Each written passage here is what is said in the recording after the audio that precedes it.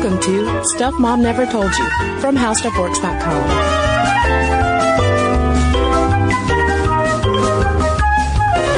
Welcome to the podcast. I'm Caroline. And I'm Kristen. And welcome to part 2 of our year in review. The year has been so chock full of fabulous things and stuff that it's actually taking 2 episodes to review it, but we do have a special surprise for this particular episode. That's right, Caroline. We have not one, but 2 special guests in the studio today. Returning guests, I should say, to Stuff Mom Never Told You. And actually, I think these are our first returning guests. Yeah. They're like series regulars now. And they're high-fiving. Yeah, let's just not introduce them. Right, no. Let's keep talking about them. I love this mystery. But we are being joined by 2 of our fantastic, hilarious, smart coworkers here at How Stuff Works. Ladies, will you introduce yourselves, please? Hi, I am Raquel Willis. I am a digital publisher, and I am so glad to be back. This is amazing. Raquel, we're so happy to have you back. Woo! I'm glad that I get to be in the studio with Raquel for the first time ever. Hi. So I'm Holly Fry. I'm the co-host on Stuff You Missed in History class and an editor here. And I promise that none of the stuff I have to talk about today involves underpants. Oh, well, you can just leave. No, well, we're so excited to have Raquel and Holly on because the thing is, there's just no way, as much work as Kristen and I do and as much research as we do throughout the year, there's no way we can possibly cover everything. There's so much fabulous information out there specific to ladies that has happened over 2015, and we haven't possibly been able to cover all of it, which is why we wanted to get some additional perspectives in here. So what we're going to do for this year in review / lady friend party is go around the podcast studio table and talk about our high points and low points for women and pop culture and all the things that just caught our attention throughout the year, and talk about it and just kind of see what we were all thinking about and tweeting about and screaming about. Yeah. Sometimes in our sleep. Pillows. We're so on the same wavelength. All right, well, Raquel, do you want to get us started? Sure. So much pressure. Yeah, you're right. So I have a few. Definitely, and this is probably the most recent, but Serena being on Sports Illustrated as the sports person of the year, that was amazing. I think she's the first woman in over a decade at least, and by herself, the first woman since the 80s, I think. So that was a really amazing win. Of course, Caitlyn Jenner's Vanity Fair cover. I have a lot of thoughts about that, conflicting thoughts, as a trans woman.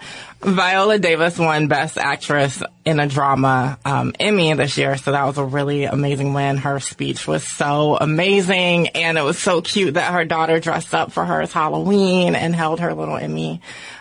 I don't know if this is a highlight or a low light, but definitely Nicki Minaj's Miley What's Good was definitely a moment in lady pop culture this year.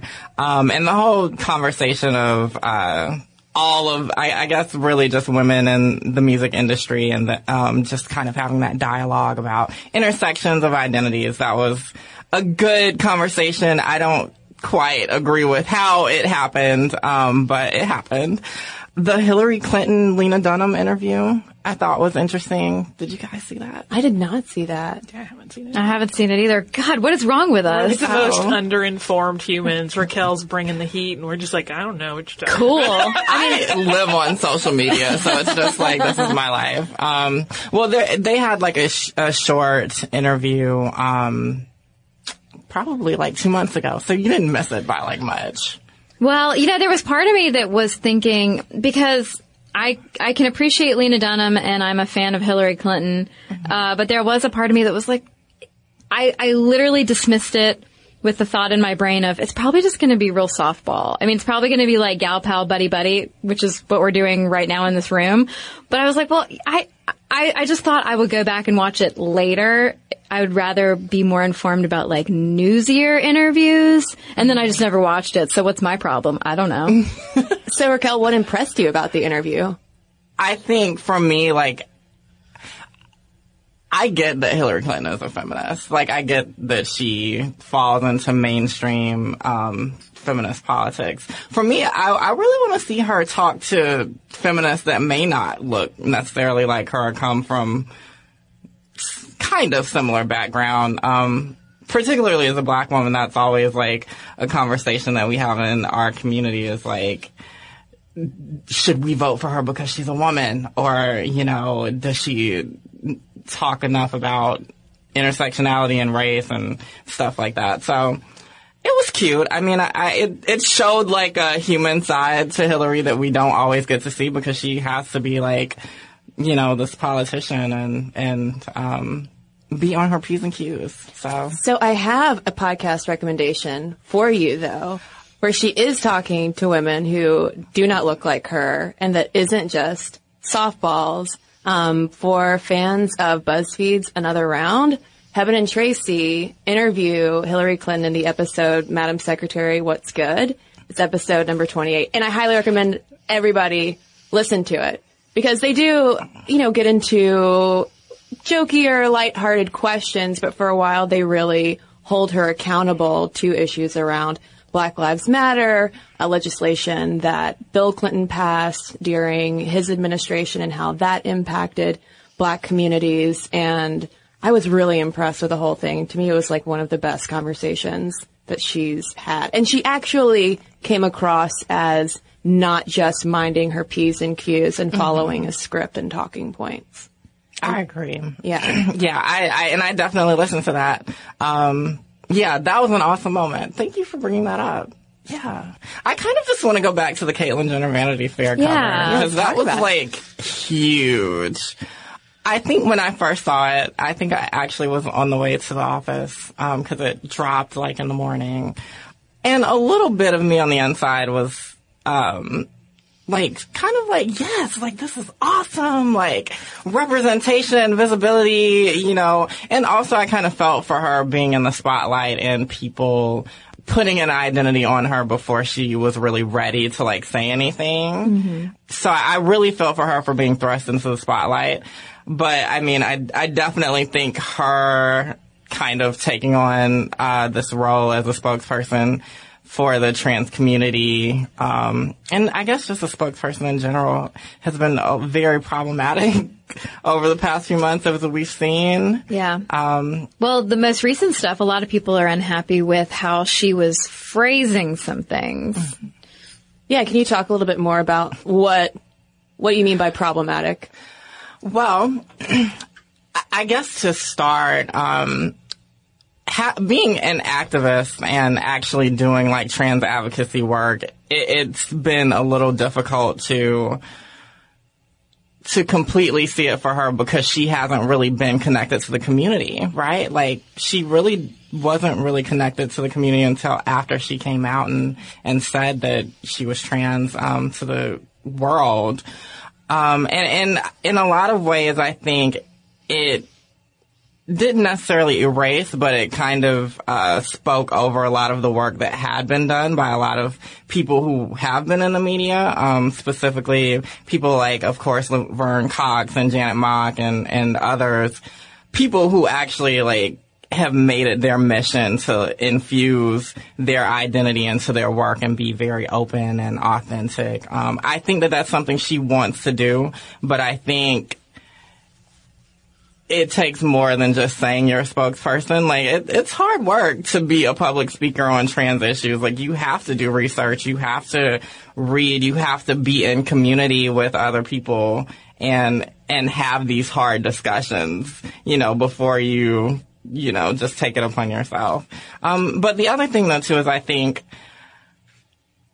I don't want to put this on her, but a lot of times it feels like because of where she is in her transition, that she has a lot of essentialist ideas about gender. And I get the part of her being a media figure, but when it comes to basing your womanhood, or at least talking about your womanhood purely from an aesthetic standpoint, or purely from this kind of, I have to be hyper feminine because that's the only way I can be respected, is somewhat damaging to the community that has a growing population of non-binary and genderqueer individuals who don't necessarily fall within the gender binary of woman or man strictly.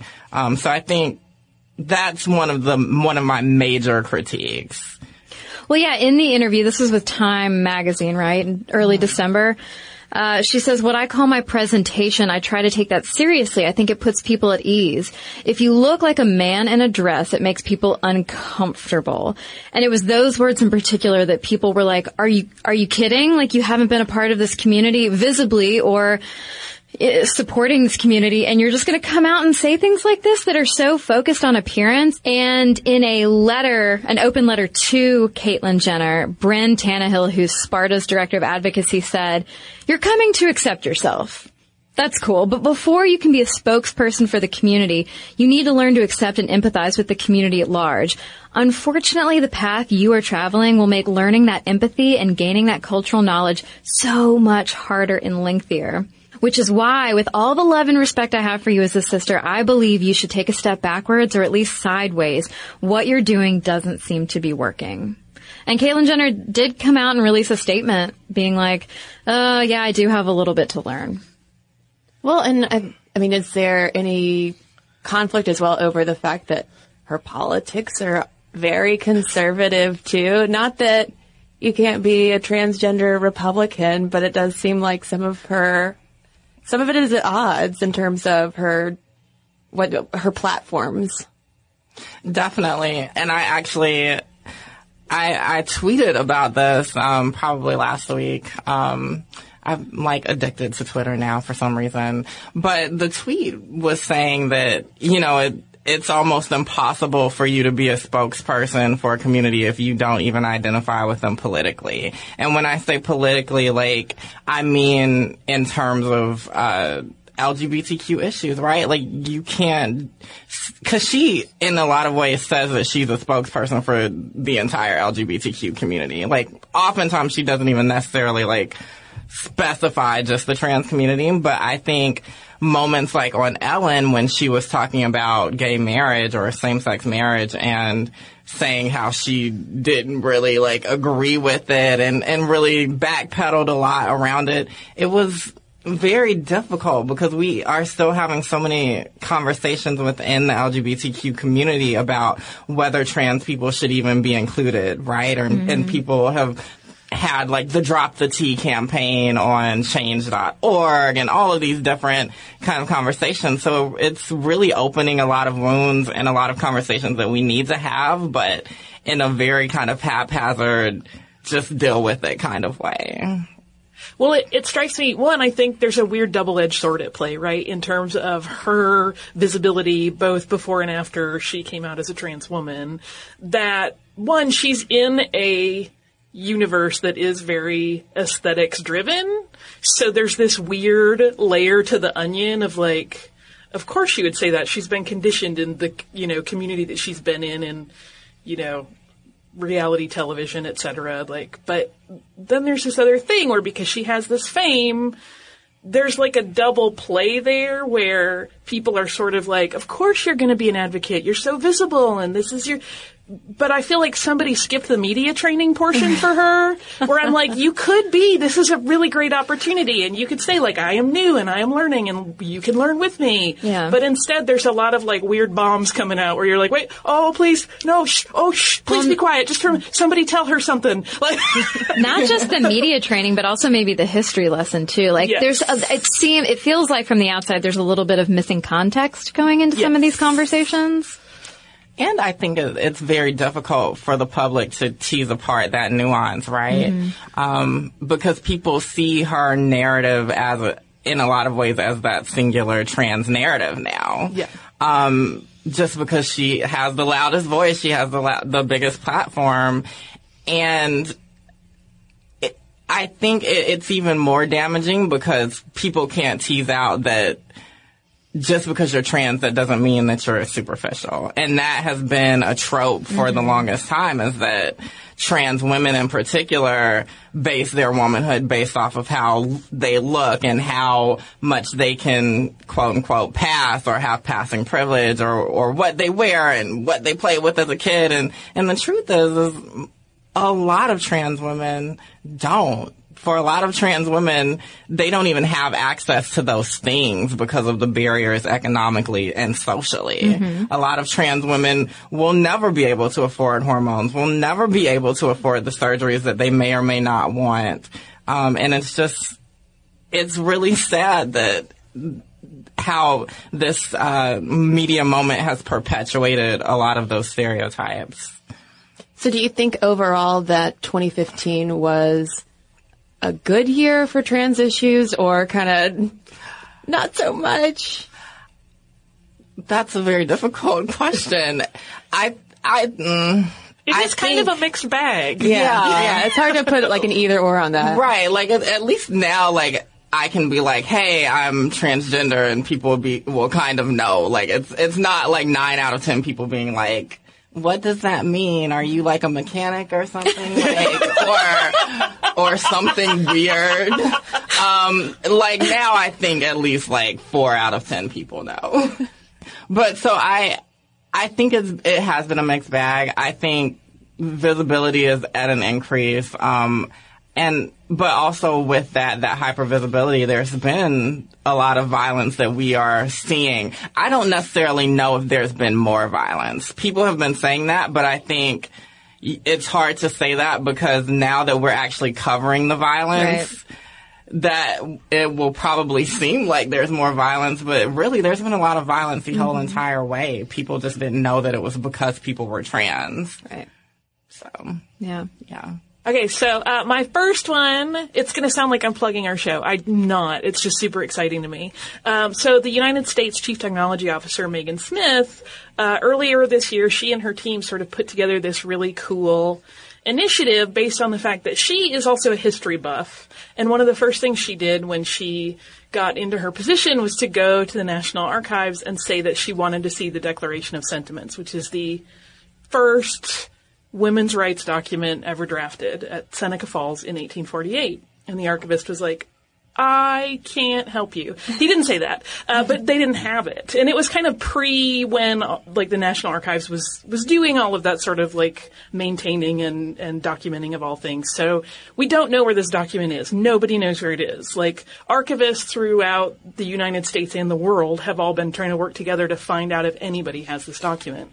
No one does, so Megan and one of her colleagues, Lindsay Holst, kind of started a crowdsourcing approach to it of like, okay, let's make this like a treasure hunt for everyone because somebody has a connection to this document somewhere. I mean, many people do. Like, a lot of us that live in the United States probably have grandmothers or great-grandmothers or great-great-grandmothers that were somehow related to people that were there. So what they're doing is they're having people who might know anything about the Seneca Falls Convention, any little piece of history that slipped through the cracks that could be a clue, anything that is maybe lost in terms of women's history, to share that on social media with the hashtag #FindTheSentiments. I just think this is the coolest thing. It's the smartest way to approach this sort of history that's a little bit lost. I mean, we know what they said. We have reproductions of it, but we don't have the original. And along the way, there are so many other beautiful little details that are coming out about other things, like little lapel pins that were made for it and all of this great stuff. And I feel like in terms of, for women in 2015, I wish it had greater visibility. I feel like I'm like the proselytizer on this because I have not stopped talking about it since they reached out to our podcast about it. And we're doing some other stuff around it here at How Stuff Works. But what a smart way to like actually get people involved, get people excited about history, get people excited about women's history. And they do a lot to connect. Like, this isn't just for women. This was a document that was not only women were there, not only women signed it. It's really a big part of American history and really world history because, heads up for anybody that reads that document, those rights that they claim we need, we don't have them yet. This is 167 years ago and we're still fighting for a lot of these. So that's pretty fascinating. My other one, I know it's going to sound crackpot, but you have to come with me on this one. It's Star Wars. Totally. Yeah. Because ever since Kathleen Kennedy was named president of Lucasfilm, and if you don't know her, you do know her, she has produced pretty much every film that shaped you as a child, like E.T., Raiders, Jurassic Park. She's worked with Spielberg forever. She's worked with Zemeckis on a cajillion projects. She is amazing, and she really takes into account her leadership position and how it can be used to mentor others. And one of the things, as people may know, is that Star Wars, this new Star Wars film, The Force Awakens, has a much more diverse cast than any previous one. And a lot of that is putting women into roles that they previously haven't had. There's a great article in the LA Times from recently about the women of Star Wars. And one of the things that really spoke to me, I mean, almost like in that way that you catch your breath and you're like, holy crap, I never thought about it that way, is Gwendolyn Christie talking about meeting with Kathleen Kennedy, and Kathleen Kennedy saying, hey, have you ever Googled movie heroine to see what comes up?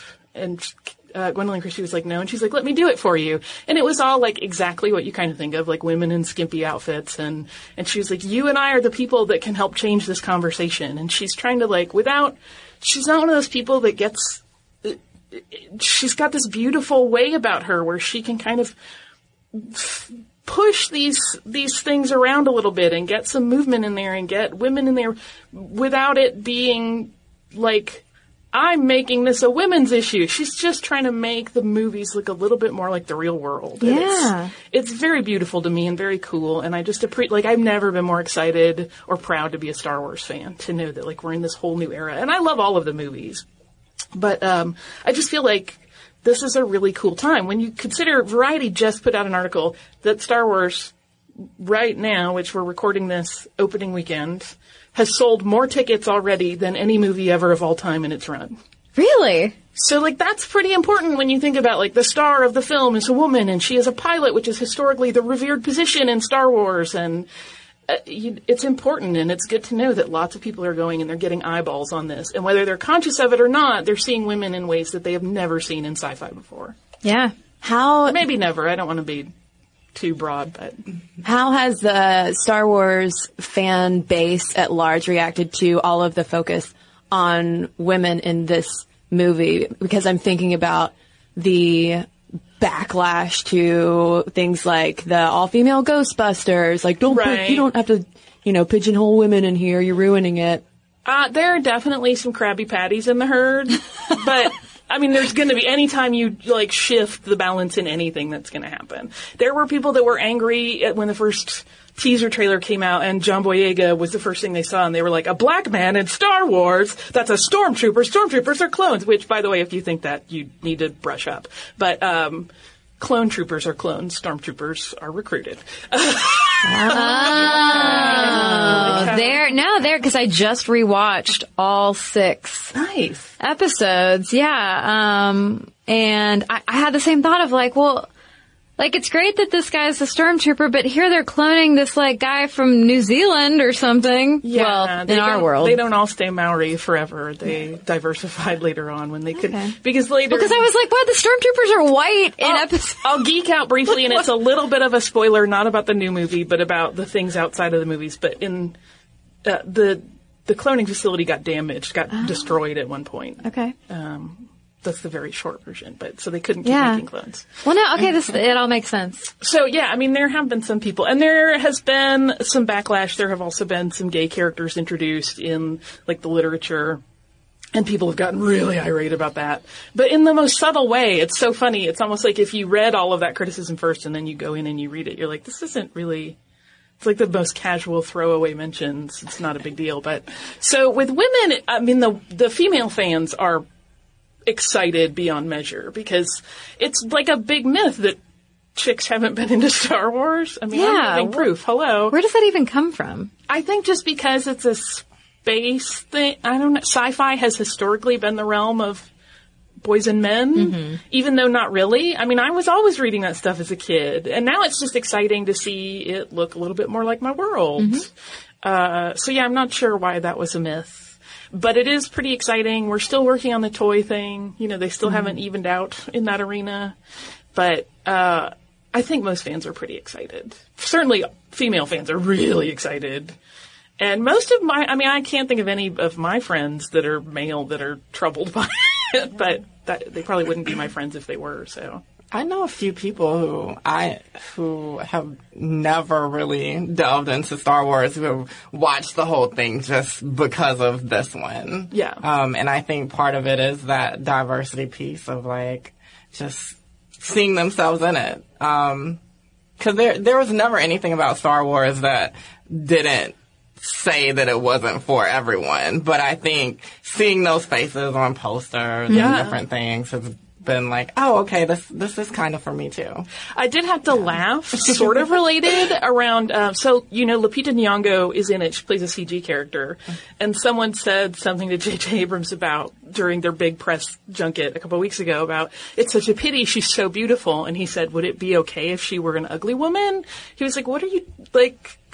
And it was just one of those moments where I was like, thank you for pointing out that, like, pretty women should, of course, be on camera and ugly women should not. Like, no, that's not, it stunts creativity to think that way. And, you know, I'm very excited. Everybody in that camp is saying the right things. JJ did make a weird thing about Star Wars used to be for boys, and he later came back and was like, that was stupid wording. What I meant is that that's always been the perception. Right. But overall, the message coming out of Lucasfilm has been so cool lately about, like, no, we know you're out there, ladies. We want to bring you into the fold if you're not already here. And if you are here, we want to acknowledge that you've been here. I love it. Well, I'm very excited. I mean, I grew up watching Star Wars on Laserdisc. I have it on Laserdisc. With my dad, yeah. Well, so does he. My dad has a huge Laserdisc collection. And the thing is, it's the originals. It's not like with all the 90s edits added to it. And so I've wanted to go back and rewatch them, but I think my father would have to probably clean out his room over the garage where the big screen TV and Laserdisc player is before I could actually do that. I'm not sure where our Laserdisc player is right now. Holly. Well, because we don't use it very often. Yeah, no. You know, I know that's shocking. And we moved at one point, so it's somewhere. But the other, and then I'll be done with Star Wars, I promise. The other thing that I've really enjoyed, and everybody's talked about how hilarious and fun Carrie Fisher has been on this press junket, but I really feel like she is doing this wonderful thing because she's acknowledging, like, hey, people have been dogging me because I don't look like I looked when I was 20. And, like, guess what? You get older and stuff happens and, like, this is life. And she's really kind of, like, not letting people forget that this is a jacked up situation where people just judge women on their appearance and they don't allow them to age. And I just love her because she just, you know, she always says she thinks in her mouth. Like, it really does just fall right out and you don't always know where it's going. But it's kind of a wonderful conversation starter, I think, to have someone that blunt and honest about it, just blurt it out at every possible point where a microphone is in her face. Yeah. Like, someone's at least opening this particular Pandora's box. Well, you mentioned something about it being revolutionary to include a diverse cast of characters, both in terms of gender, race, ethnicity, whatever, in Star Wars. And I think that holds true for another special show that came out this year, which is Jessica Jones. How revolutionary it was, the fact that so many women were on screen. I was watching and there was one particular scene where people are running through a hospital and there's cops and there's doctors and nurses and all sorts of people, like average patients and whatever. And I looked at my boyfriend and I was like, all those people are women. Look at all of those people. Yeah. They're women people. Yeah. Like that police officer, that's a woman. That doctor over there, that's a woman too. Yeah. And this wonderful, fabulous, completely flawed, angry, heavy drinking heroine, also a lady person. Yeah. There was a male journalist, and I'm forgetting who it was, I'm so sorry, who tweeted something really beautiful where he said something to the effect of, I'm watching Jessica Jones and the guys are all relegated to being sex objects or, wait, is this how women feel all the time? And I'm like, you are awesome.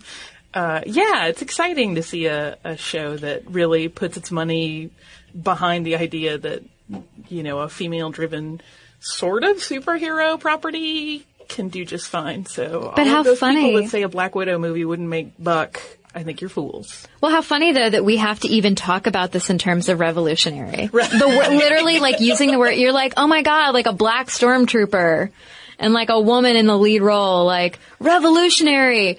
Oh, I hate that it's 2015, well, about to be 2016 now, and that we're still talking about just making a cast of characters in a movie look like real life. Yeah.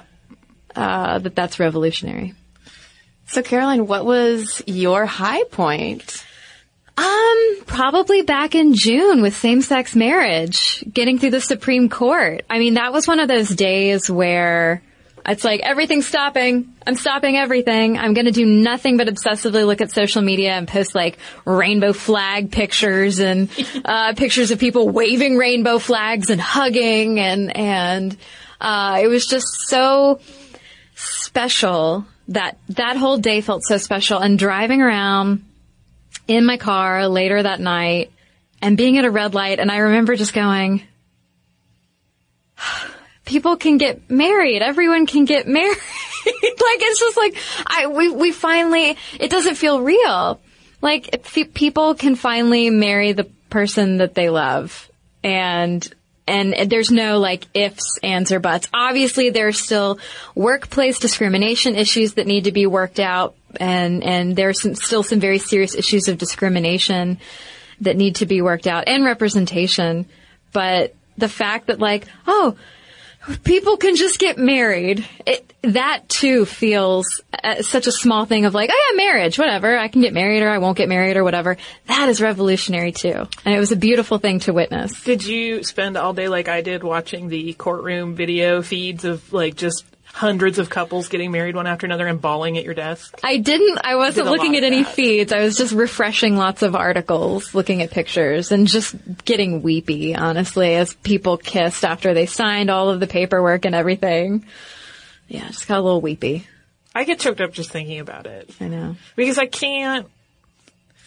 It's so hard, especially because I'm hetero, and so I have never had to, like, deal with the concept that, like, I couldn't go to, like, a regular, mundane, like, chain restaurant and hold the person I love's hand. But when you think about it in those terms, like, that, like, you know, don't act like you're actually with the person you're with, and that's horrifying to think about to me, and it would just be, like, the most painful life to live. So I'm glad that there are steps happening. We're still not all the way there, but that was a huge one. Yeah. Yeah, I think it was amazing. As someone who grew up as a little gay boy, or thought I was a little gay boy, I was in bed. I was working from home that day, so I just had my computer in front of me, and I checked the Huffington Post of all things.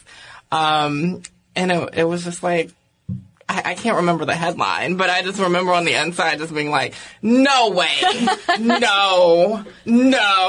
I think I also like closed the browser and then I opened it back up just to like make sure that it actually happened.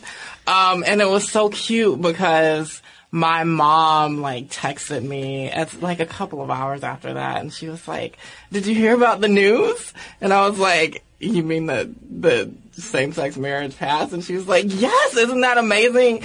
And as someone who like struggled with my parents over like them understanding and accepting and all that for years, like it was just that amazing kind of like full circle moment of like, look at this good that can happen, right? Like, I just feel so much happier about the future, and I still think about it sometimes, and I'm like, everyone can get married. I mean, that is an amazing thing. There's so much more work to be done, but that's an amazing thing.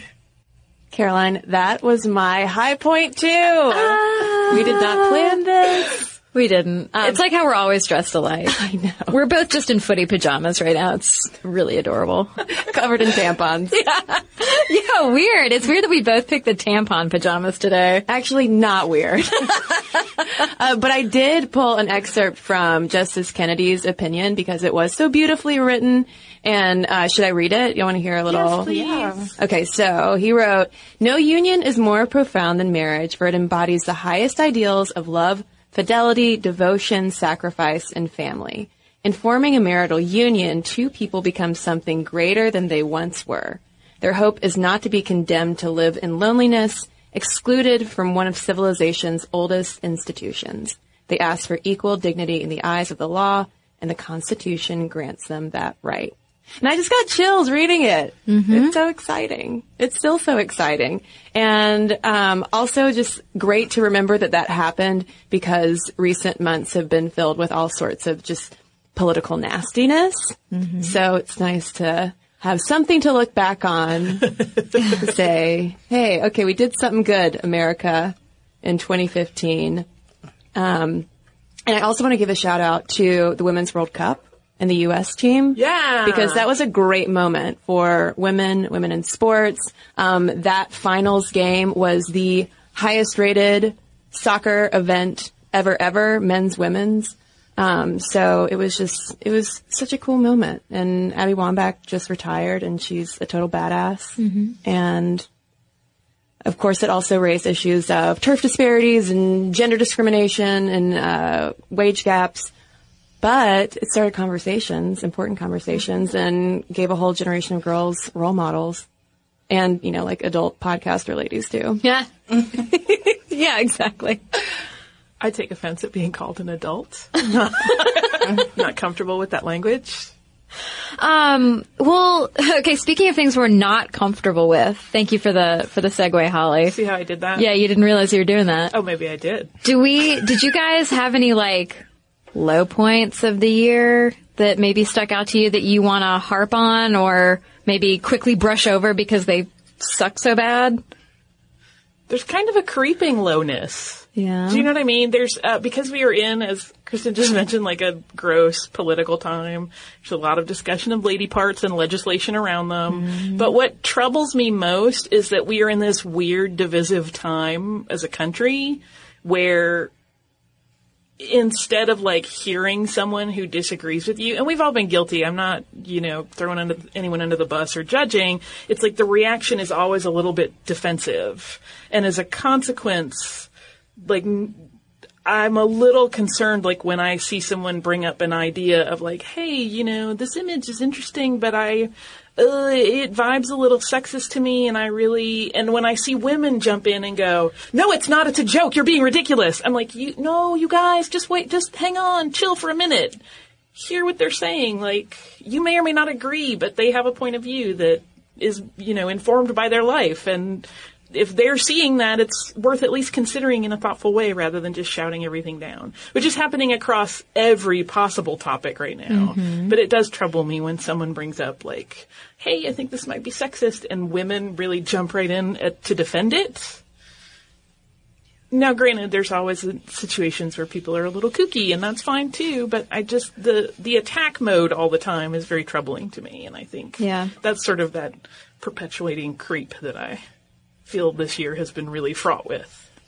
Yeah, I mean, I think we're at a point where it seems politically like you have to almost be one thing or another and be angry about it and be almost yelling at somebody who has a differing opinion. It seems like there is that lack of listening, lack of understanding. And it also seems like as many great things happened this year, they also come with something negative. So, I mean, you have all of these terrible debates over the Confederate flag and it's heritage, not hate. We should still be able to fly it, and all of these disgusting arguments around it. And you have the violence in Charleston where innocent people were killed. But then you have someone like Bree Newsom who climbs the flagpole at the Capitol building in Columbia, South Carolina. And it was such a beautiful, I mean, talk about another moment where I got like teary eyed. It was like, oh my God, look at this woman. Is she a superhero? She's just, because I went to school my freshman year in Columbia, South Carolina. And I remember going by the State House and being like, are you kidding me? Like, it was 2002. You know, it's 2002. People are still flying the Confederate flag. Are you kidding me? And so to see it finally come down, but come down because a woman was just like, screw all y'all, I'm getting up there and I'm taking it down, was such a beautiful moment. But all of that was paired with such awfulness and hurt and pain at the same time. Well, what I loved especially about her that kind of illustrates the point I was making earlier is that when she came down, she was very cooperative. Mm-hmm. She was like, I understand, I broke the law, that's fine, arrest me. I'm good. It's like she was hearing their point of view, but she was like, I just want to show you mine in a very big way. I loved it. Yeah. She's like the real Jessica Jones. Yes. We hope less alcohol problems, Wow. maybe some not so much with the addiction and violence issues in her life. The But good with the bad. You know? Exactly. you can't make an omelet without breaking eggs. That's what I'm saying. I think my slow creep, this may be completely missing the mark with this question, but I've been talking a lot of course, about politics with friends, and a lot of my friends are like, Hillary is definitely going to win the election in 2016.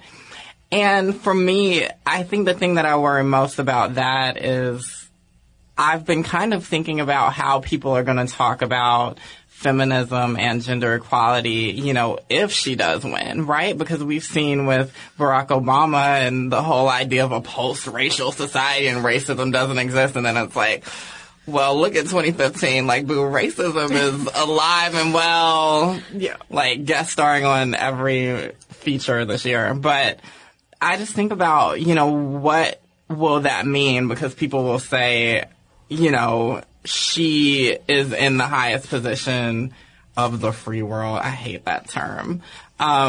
And that means that women don't really have it that hard, right? And that gender is irrelevant now. And so I wonder what that conversation will look like. Well, I mean, so if we're looking at, okay, we have a black president finally, and if people were claiming that we were in a post-racial society because of that, they're certainly not claiming that anymore. But, I mean, at the moment, you also have Black Lives Matter going on and protest after protest going on across this country. So clearly we have issues that we still have to address there in terms of race. And I think it would be no different if Hillary were to become president. Great. We finally have a woman in the White House. Like, this is amazing. But at the same time, we're still having the Planned Parenthood violence. We're still having clinics getting bombed, doctors being killed, women being harassed, whether they're seeking abortions or not, just for making choices about their bodies. And so, I mean, I would argue that that's sort of the parallel about, like, Black president doesn't mean post-racial society. We still have open wounds in this country. We still have policies that need to shift. We still have things we need to fix. Same thing if we had a woman president. Obviously, there's still, you know, this ongoing war on women and their choices about their bodies, about their families, and about their lives. And I think if anything, having a black president has only made racism in America even more visible. And if we have a female president, it will only make sexism, misogyny, and the outright hatred of women even more visible. I think it only will intensify, and partially because of social media, because everybody can yell and control your comments. So, I mean, I kind of anticipate things getting worse rather than better in a way in terms of that whole environment when she is elected. Or if she's elected, excuse me. Yeah. We'll check back with you and see if you are the master predictor. So I mean, I hope it's not. I hope that it, somehow magically dawns on people that, oh, look, this is great. Equality is a wonderful thing. Let's hold hands. But I doubt it. You got to go through that horrible sort of trial by fire portion, and then sometime down the road that will have blazed that path. So it will calm down. But I think, yes, it's going to be horrifying for a while. Well, it's also just been interesting, even within more liberal circles this year, to kind of have all these conversations around political correctness going on, and questions with that of, like, at what point is all of this, awareness and calling out of things like just too much, and are we impinging on free speech, and enough with trigger warnings already? So it's kind of, it's definitely caught my attention how these conversations are happening across the board, and I think across, the whole political spectrum.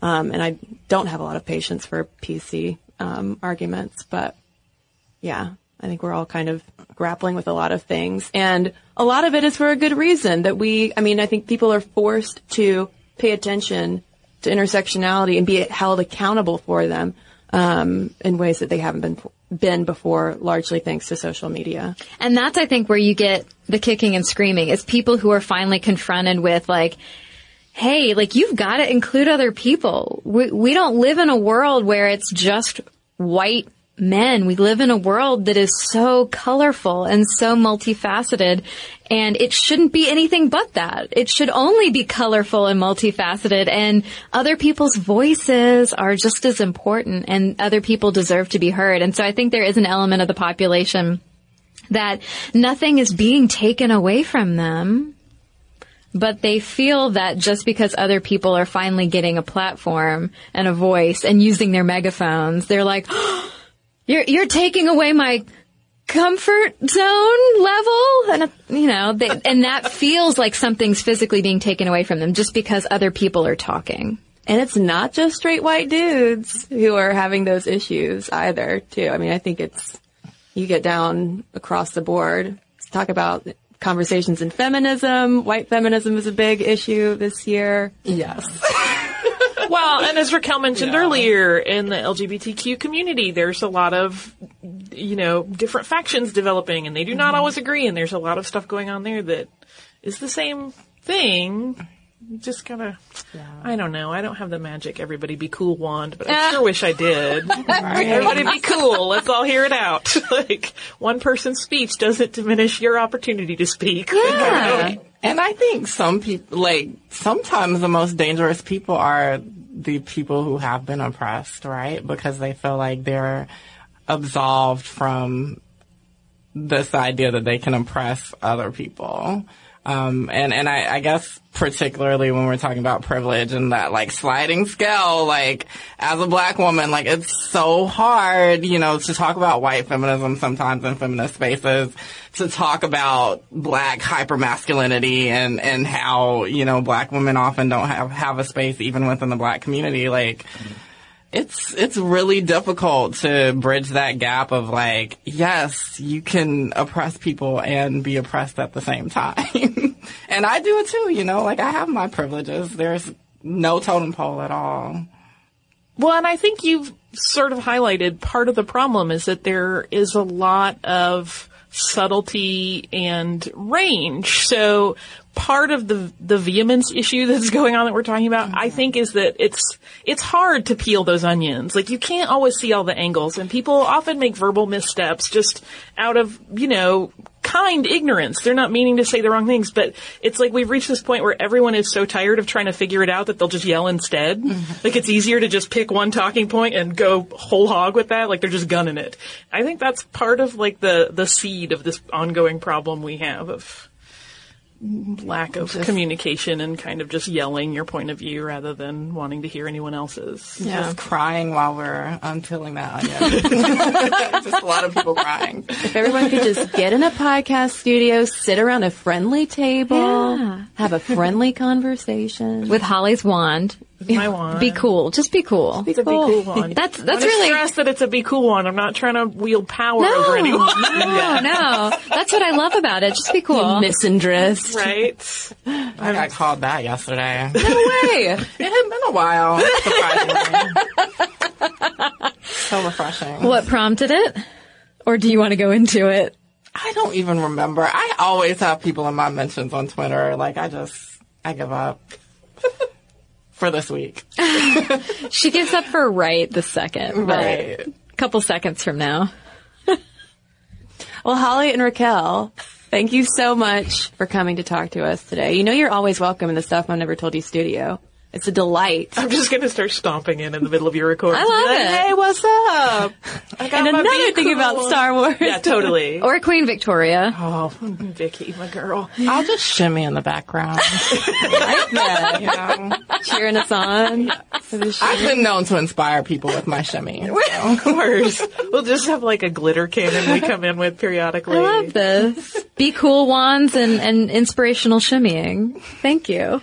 So, Raquel, where can people find you on the internet? You can find me on Twitter at Raquel Willis _. You can find me on IG, the gram, Instagram at Raquel _Willis. You can find me pretty much anywhere. And also RaquelWillis.com. I actually launched that about a month ago. Nice. And I'm really proud of it. So, yeah.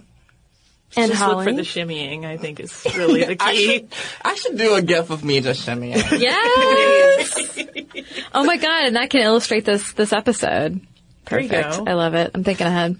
missedinhistory.com and at missedinhistory on Twitter. And my personal Twitter is at surliestagirl, because I'm crabby. And then all of the usual, if you go to missedinhistory.com, you'll find all of the stuff you missed in history class, connections. So that's probably the easiest. And listeners, as always, if you want to send us your high and low moments of 2015, momstuff@howstuffworks.com is our email address. You can find us at Momstuff Podcast or message us on Facebook. And we don't have any messages for you this week because you know what? We're closing out the year. We're closing out the mailbag. And we just want to hear what your thoughts were on the past 12 months. And we hope that everyone has had a happy and safe holidays. And as always, you can find all of our videos, blogs, podcasts, you name it, over at StuffMomNeverToldYou.com. See y'all in 2016. For more on this and thousands of other topics, visit HowStuffWorks.com.